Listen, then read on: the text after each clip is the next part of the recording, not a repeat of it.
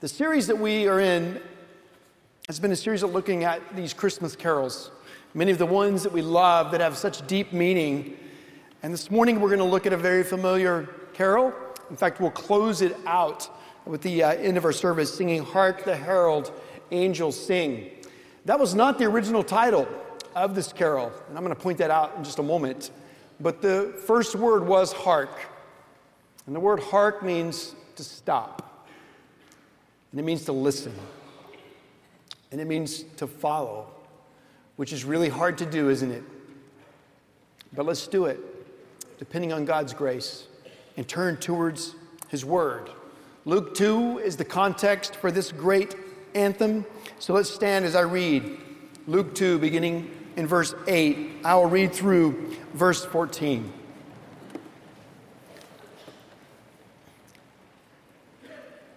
And in the same region there were shepherds out in the field, keeping watch over their flock by night.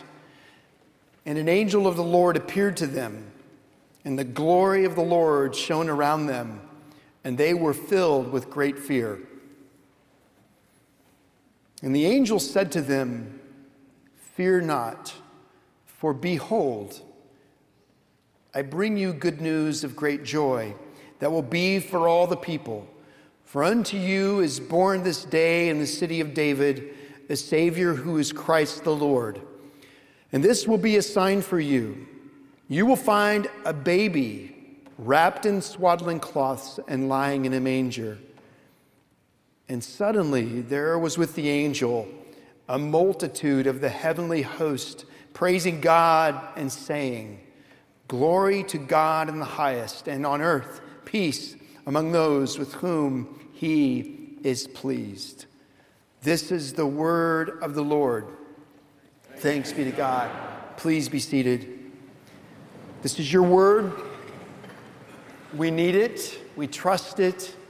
Father, we ask that you would use it in our lives now. Holy Spirit, come and illuminate.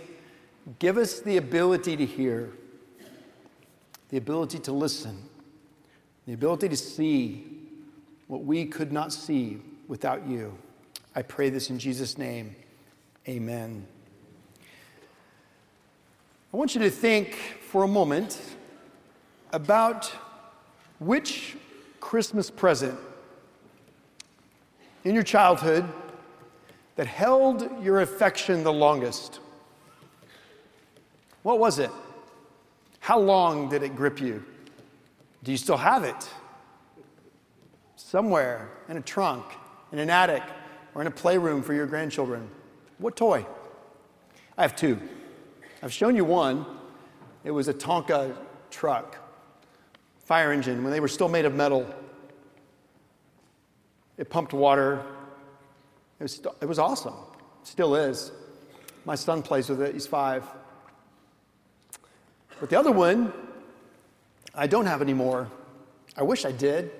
I actually looked for one this week. I went on the internet. I Googled Huffy Thunder Road number 4. It's a bike. It's kind of the first entry-level BMX bike coming out in the 70s. There was a great commercial. You can still see the commercial of boys riding in a pack with their BMX bike with the number 4 on the front and in the center. It had a seat that was about as big as the pulpit. It was massive. You could put 3 people on it and ride. It looked like a motorcycle seat. It was awesome.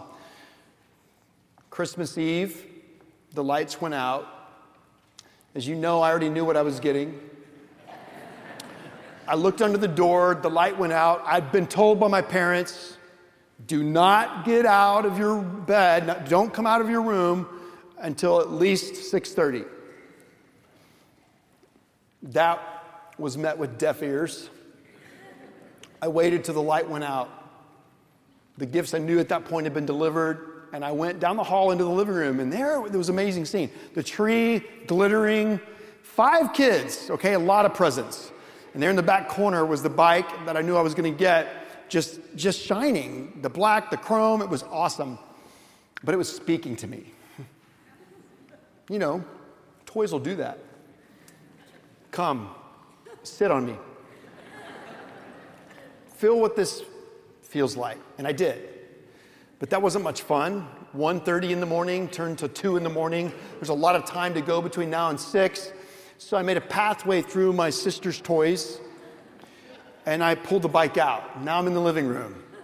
I'm on carpet. I sit on the bike. It's still not that much fun. The bike speaks to me. Pedal. Ride. I checked the pressure. The tires were aired up, and off I went. 5 or 6 laps. Now, you need to understand, this was not a very big house, but it was big enough. Around and around, I went in the living room. Not very fast, but fast enough. But that got boring by about 2:15. So I moved from the living room towards the dining room with a path towards the den, and I began to ride. And as I rode this bike, going appropriate speed for being inside the house, the tires suddenly left the carpet and hit the freshly polished or freshly waxed wood floor. Company was coming, had to look great. And when I went to turn, the back wheel of the bike slid out from underneath me, which I know looked really cool, but it hit my mother's china cabinet. That's what I heard at 2:45 in the morning. The back wheel hit the china cabinet, the top part of the hutch slid to the left, it dropped, and all of my mother's china just slid to the end and crashed. I know. I know. And what I tried to tell my mom was, don't make treasures on earth. Actually, I didn't say that. I didn't know that verse. Soon I was greeted by a noise. It wasn't heavily. It was my father. And there was a sight to that scene. And my mom. My mom's sobbing. My dad's furious. I'm going back to my room. It's where I want to go. And I'm not coming out, not even at 6. It was a rough Christmas, to say the least. But I was a boy full of thrill, full of joy, anticipation having matched what I'd been dreaming of. It was there. And I learned there's grace. And I learned there's law. And I learned a lot that Christmas. But time goes on and toys, they drift. Either they get broken or we get bored. They move away, except in our memory. And the reason we're preaching from these texts and the reason we're looking at these hymns is that if we aren't careful, they too can lose their lure. Busyness of a season can lead to boredom. The weight and anxiety of a life can cause us to lose the weight of this glory and awe. And so we've been looking at these hymns, which we know they're so familiar, at least the first stanza. I've watched people, when we start to sing one of these hymns that are classic, everybody's loud because everybody's looking up. They know it by heart. The moment you move to the second or third verse, it's not as loud. People are looking down. You don't know the words as well. And that's where the treasure is, really, because there's so much more for you to learn, no matter how old you are. There's so much more for you to learn about the incarnation. It's glorious, and it's going to continue to be glorious into all creation, into all of the new heavens and the new earth. So we're going to look this morning at Hark the Herald. I want you to know, first of all, that Hark the Herald was not the original title. Now, what I'm about to do is not very smart in terms of communication because I'm probably going to lose your attention. My wife, when I showed her what I was going to do, she said, oh, everyone's going to stop listening to you. They're just going to be looking at this. And the reason is because it's neat. I want you to open your bulletin to page 9. On page 8, we have the sermon notes page where you can always follow along and take notes during a sermon. And we have the chorus and the verses, the 3 stanzas of Hark the Herald Angels Sing that we sing, and we will conclude by singing today. But on page 9, we have the manuscript, a copy of the manuscript of Charles Wesley's hymn called Hark, How All the Welkin Rings. I'm going to talk about that in a minute. But notice the very first stanza. You can make it out. Hark, how all the welkin rings. Now I want you to close the bulletin there. I don't want you to look at this again. Use the sermon notes page, but don't go there. You have plenty of time today, the rest of the day, to do that. I want to start with the first stanza. And then I'll look briefly at the second and third. In the first stanza, there are two parts. The two parts each are made up of 4 phrases. The very first phrase is, "Hark the herald angels sing." I want to unpack these words. Hark. Throughout this last week, I've asked many people, what does hark mean? And almost every time I get the same answer. It's actually not an answer. Instead, people say, it means hark. And I look at them and say, thank you, that really filled it out for me. I really understand what it means. It's one of those words where people kind of know what it means, but they don't really know how they would define it. I want to make it simple. Hark really means just listen. It means listen intensely to what you're about to hear. There's a reason there's an exclamation point there. It is a sobering jolt. Hark! Stop! Listen! That's what Wesley's after.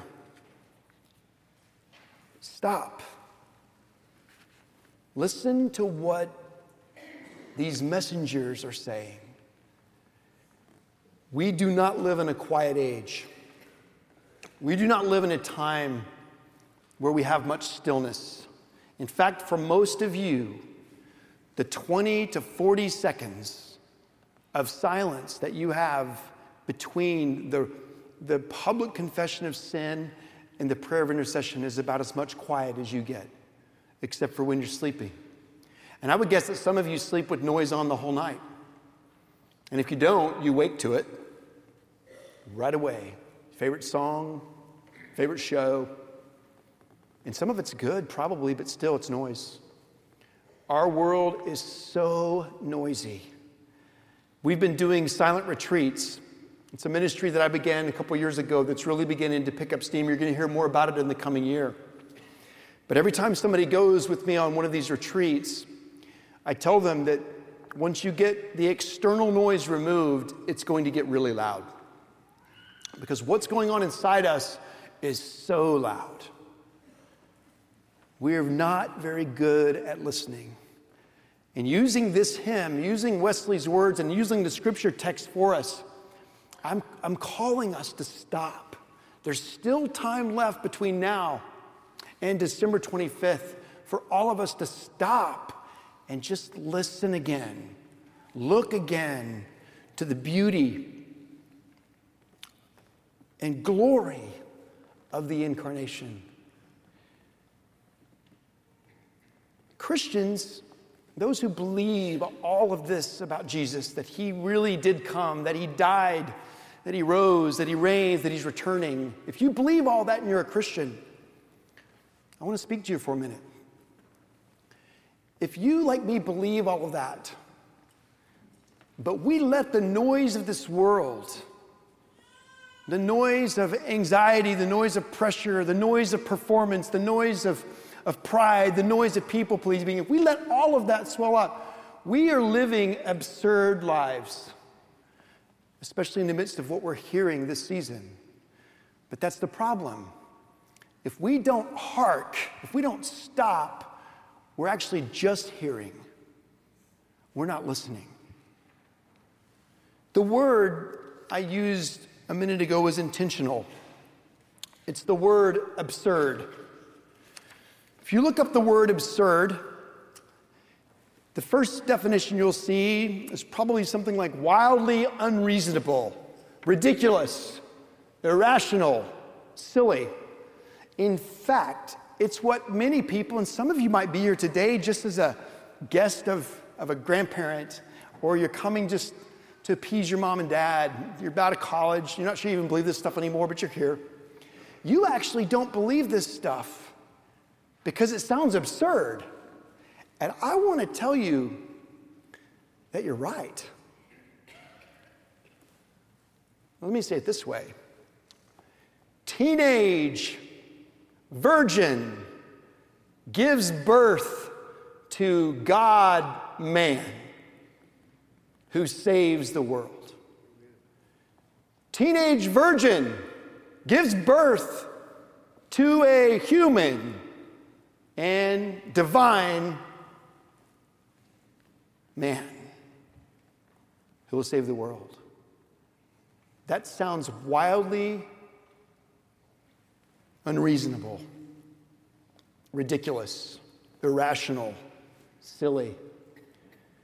Yet, for thousands of years, before Christ came, while Christ walked upon the earth, after he came, and until he returns, people have believed deeply that that is exactly what happened. Why? How can they believe it?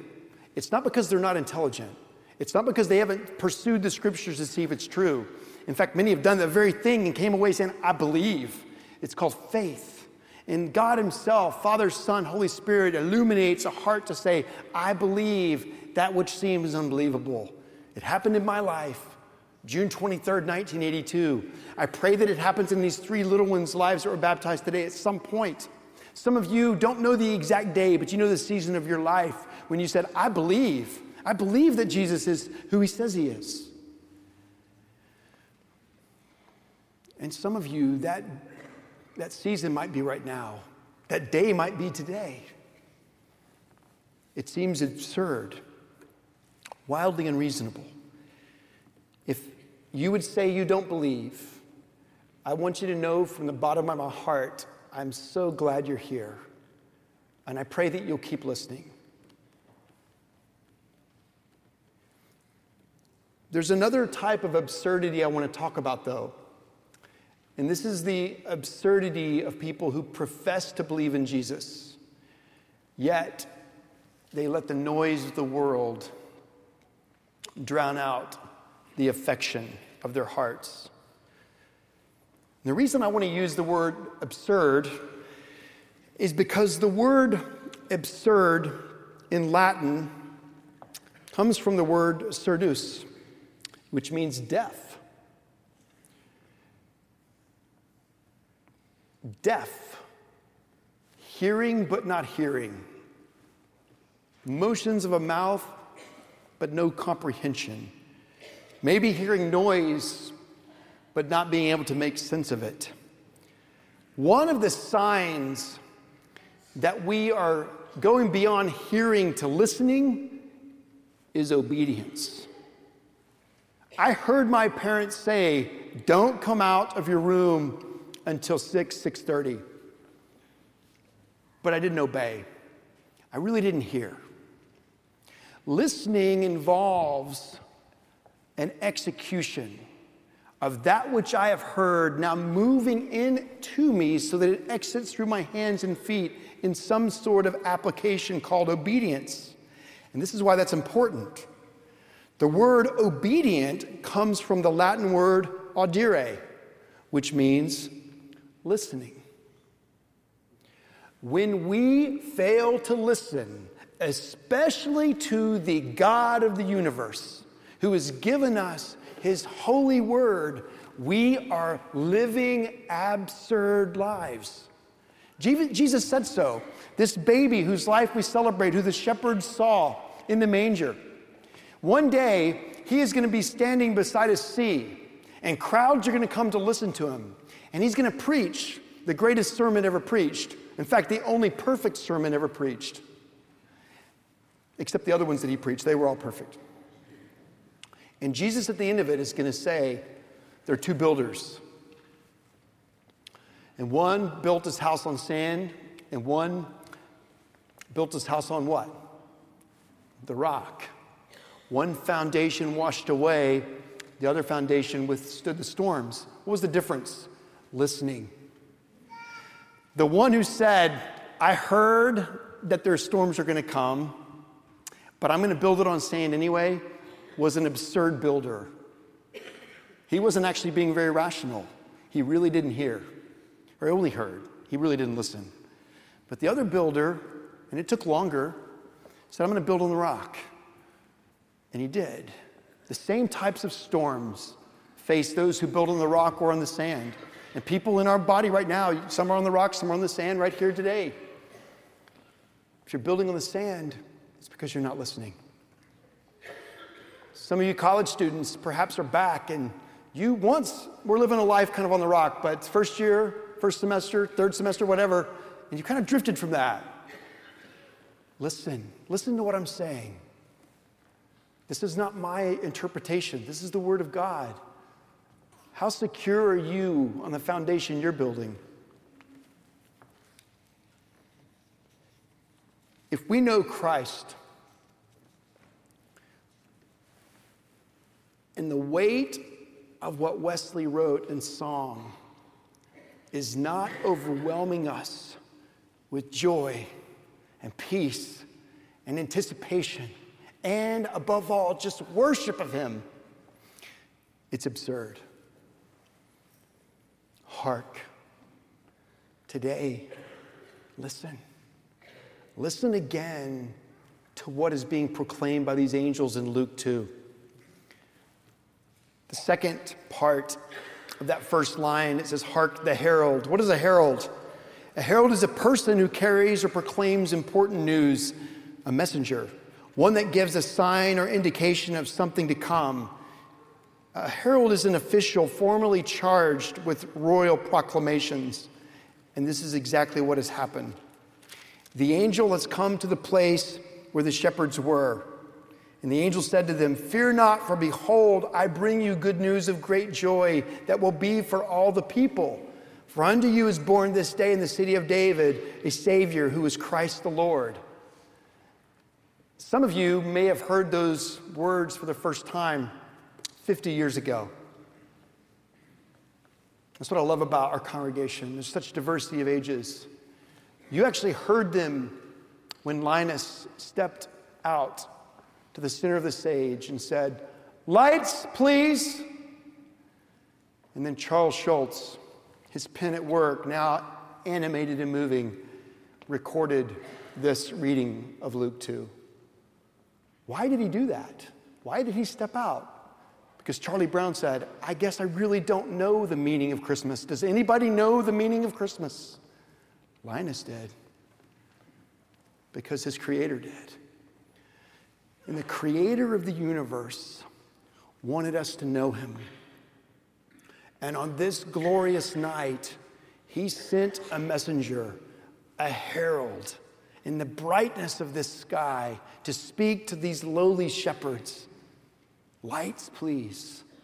And the shepherds spoke. What was the message of the messengers? This is really the first part of this great hymn. It's in the second line. The message of the messengers: "Glory to the newborn King." In the original, it wasn't that phrase. It was "Glory to the King of Kings." It's always all about God's glory. Always. And that's why when he wrote this hymn, Wesley began with, "Hark, how all the welkin rings." What's welkin mean? If you look it up in your dictionary or on your smartphone, it's going to say sky or clouds. But it's beyond that, literally beyond that. Welkin means that everything that has ever been created, all that would fill created space and beyond. It means the very abode of God. Let all the welkin ring. And ring means make a loud noise. And so Wesley is saying, as you hear the message of these angels, listen to all the welkin ring. Listen to all creation. And he's going to go on to describe how this is what the nations will do. This is what the angelic beings will do and are doing, just as they did that night. And he says, "Glory to the newborn King." But it wasn't originally that way. It was glory to the King of Kings. And that's who Jesus is. Jesus is just not one more baby born to be a king. He's born king. He at that moment was King of Kings and always has been. The line goes on. "Peace on earth and mercy mild." This king has come to bring peace. This king has come to bring mercy. What kind of peace? What kind of mercy? And here's the great line of the first stanza. "God and sinners reconciled. I don't know about you, but if I was to go to my home in Oklahoma City and all my family was there, we'd have a great time. But there's dysfunction everywhere. Maybe not in your family. Okay, it's in your family too. Why? Because sin entered the world through the first Adam. When sin came into the world, this is in Genesis 3. This man, this woman, Adam and Eve, disobeyed. They heard. Oh, did they hear? God was clear. In fact, the devil said to Eve, "Did God say you shouldn't eat from this tree?" She repeated back what God said. Yes, he did say. But then she took some and ate. That was absurd. But no more absurd than when I take and eat of the things I shouldn't take and eat of now. When I know better. But the consequence of sin entered into the world, and man became separated from God. Woman became separated from God. Man and woman became separated from one another. And we see that play out today, don't we? Adam said to God, "This woman you put here with me, she gave me some to eat. It's her fault. Actually, it's your fault." Brokenness is everywhere. But the most severe brokenness is our relationship with God. And Christmas is about God doing something about it. In fact, later today, when you go look at this manuscript, you're going to see a text that we don't sing, which is about the serpent's head. That's in Genesis 3. We're told that Christ would crush his head, but he would strike his heel. And that's what was going to happen to this baby. As Mary held this child, playing with his toes, you can imagine that heel. And this image is going to be struck.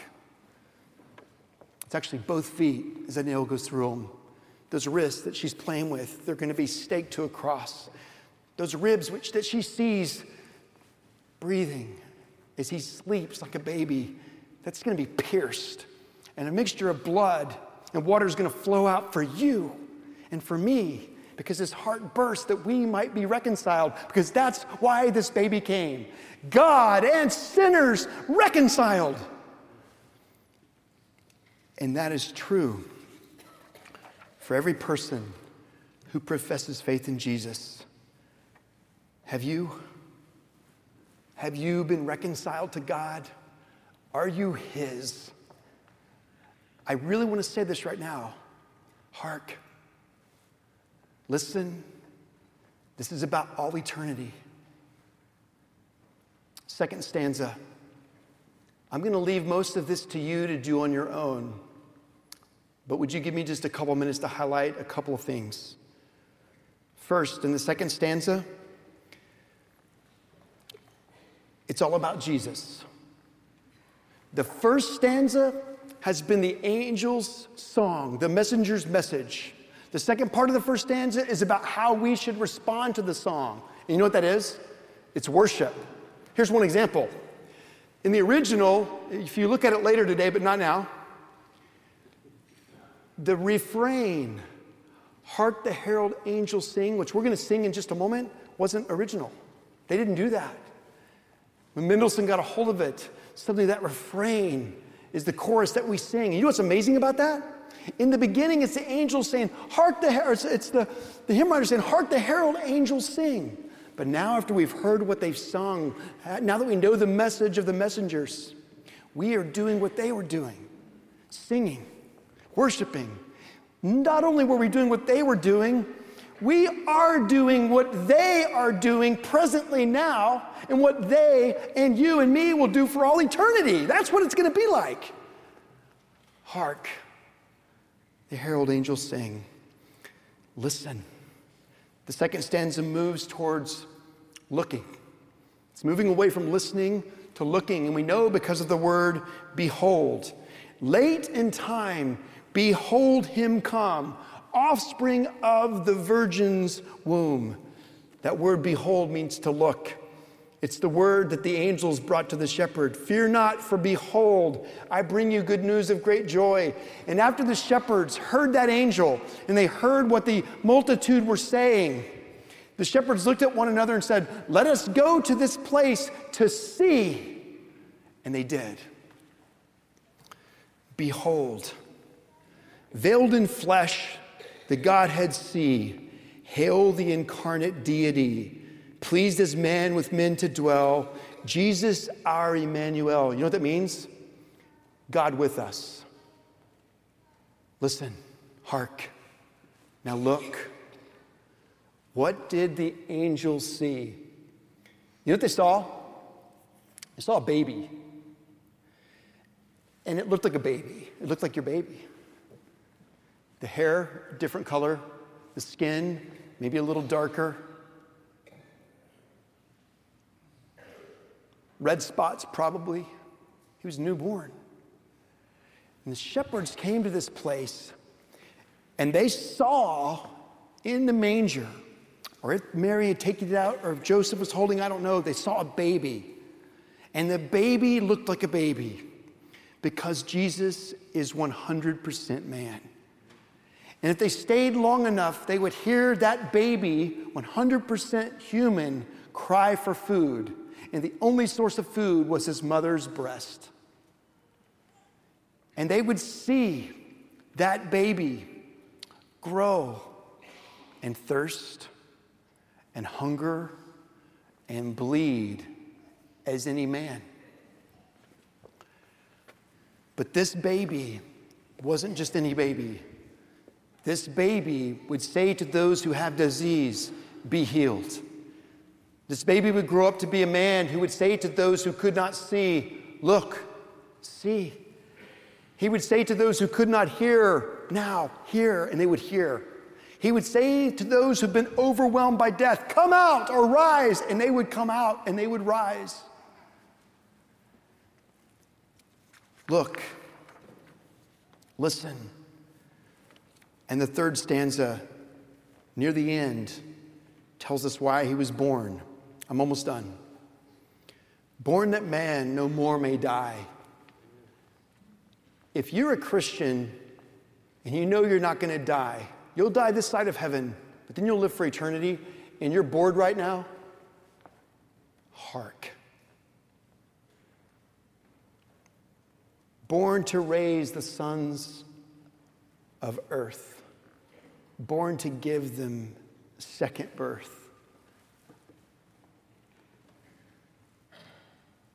Wesley's referring to what the 30 or 31-year-old Jesus would say to a teacher named Nicodemus.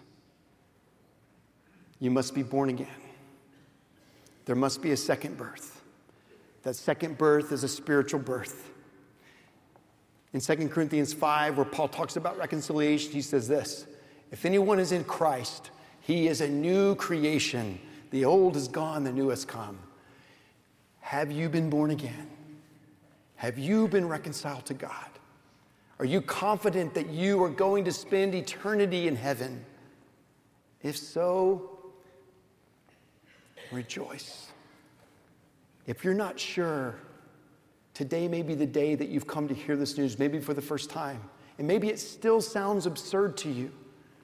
But I want to ask you, if you would consider, at least consider, looking deeply into whether or not these things that I'm saying about Jesus are true. For if they are, the only absurd thing in your life would be to hear them, but not to listen, to hear them and not believe. I would be delighted to walk with you, as would any of our pastors, through that discovery if that's where you are. You could leave today praying for salvation and knowing that you're his forever, knowing that you've been reconciled this very day. Last thing I want to say, though, is to those who already believe. I really want you to hear that word, hark. And here's why. We're so good at nodding amen to the truth and then walking out of a place like this, and the noise just overwhelms us. It's what C.S. Lewis says is the difference between paint and stain. We hear a message like this and we paint the right things on and we walk out. Wasn't that neat? Wasn't that neat? I learned so much about Harkin. Hey, what'd you think about the word Welkin? It's paint. We need stain. Paint covers the surface. Stain soaks through. Stain only comes when we truly listen, when we truly hark. So I have a few questions, believer, for you, and then I'm done.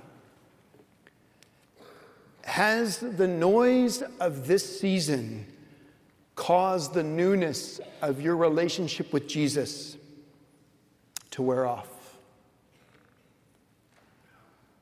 Has the busyness of this season buried your affection for God?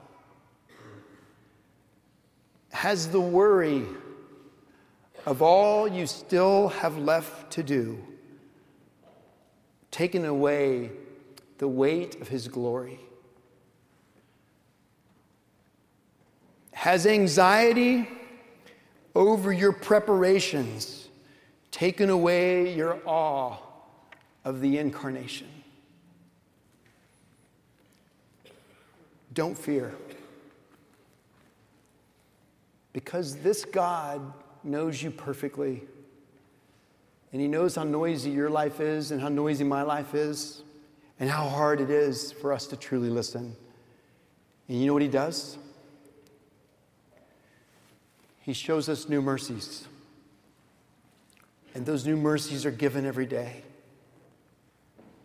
I need them. And so do you. And so this is one of them. It's a word.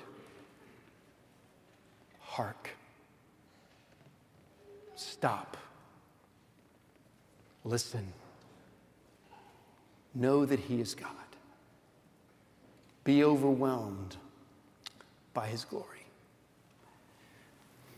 Jesus Christ, I believe that you are who you say you are. And I know I'm not alone. Jesus Christ, you were born to give us second birth. Jesus, you were born to reconcile us to yourself, to the Father, to the Holy Spirit. Would you do that work even now, Lord, if there are people in our midst who don't know you? Bring them to saving faith. Lord, for those who already know you, would you provide the mercy that is needed for us to stop and to soak, even as we sing, hark the herald angels sing. It is for your glory that we pray.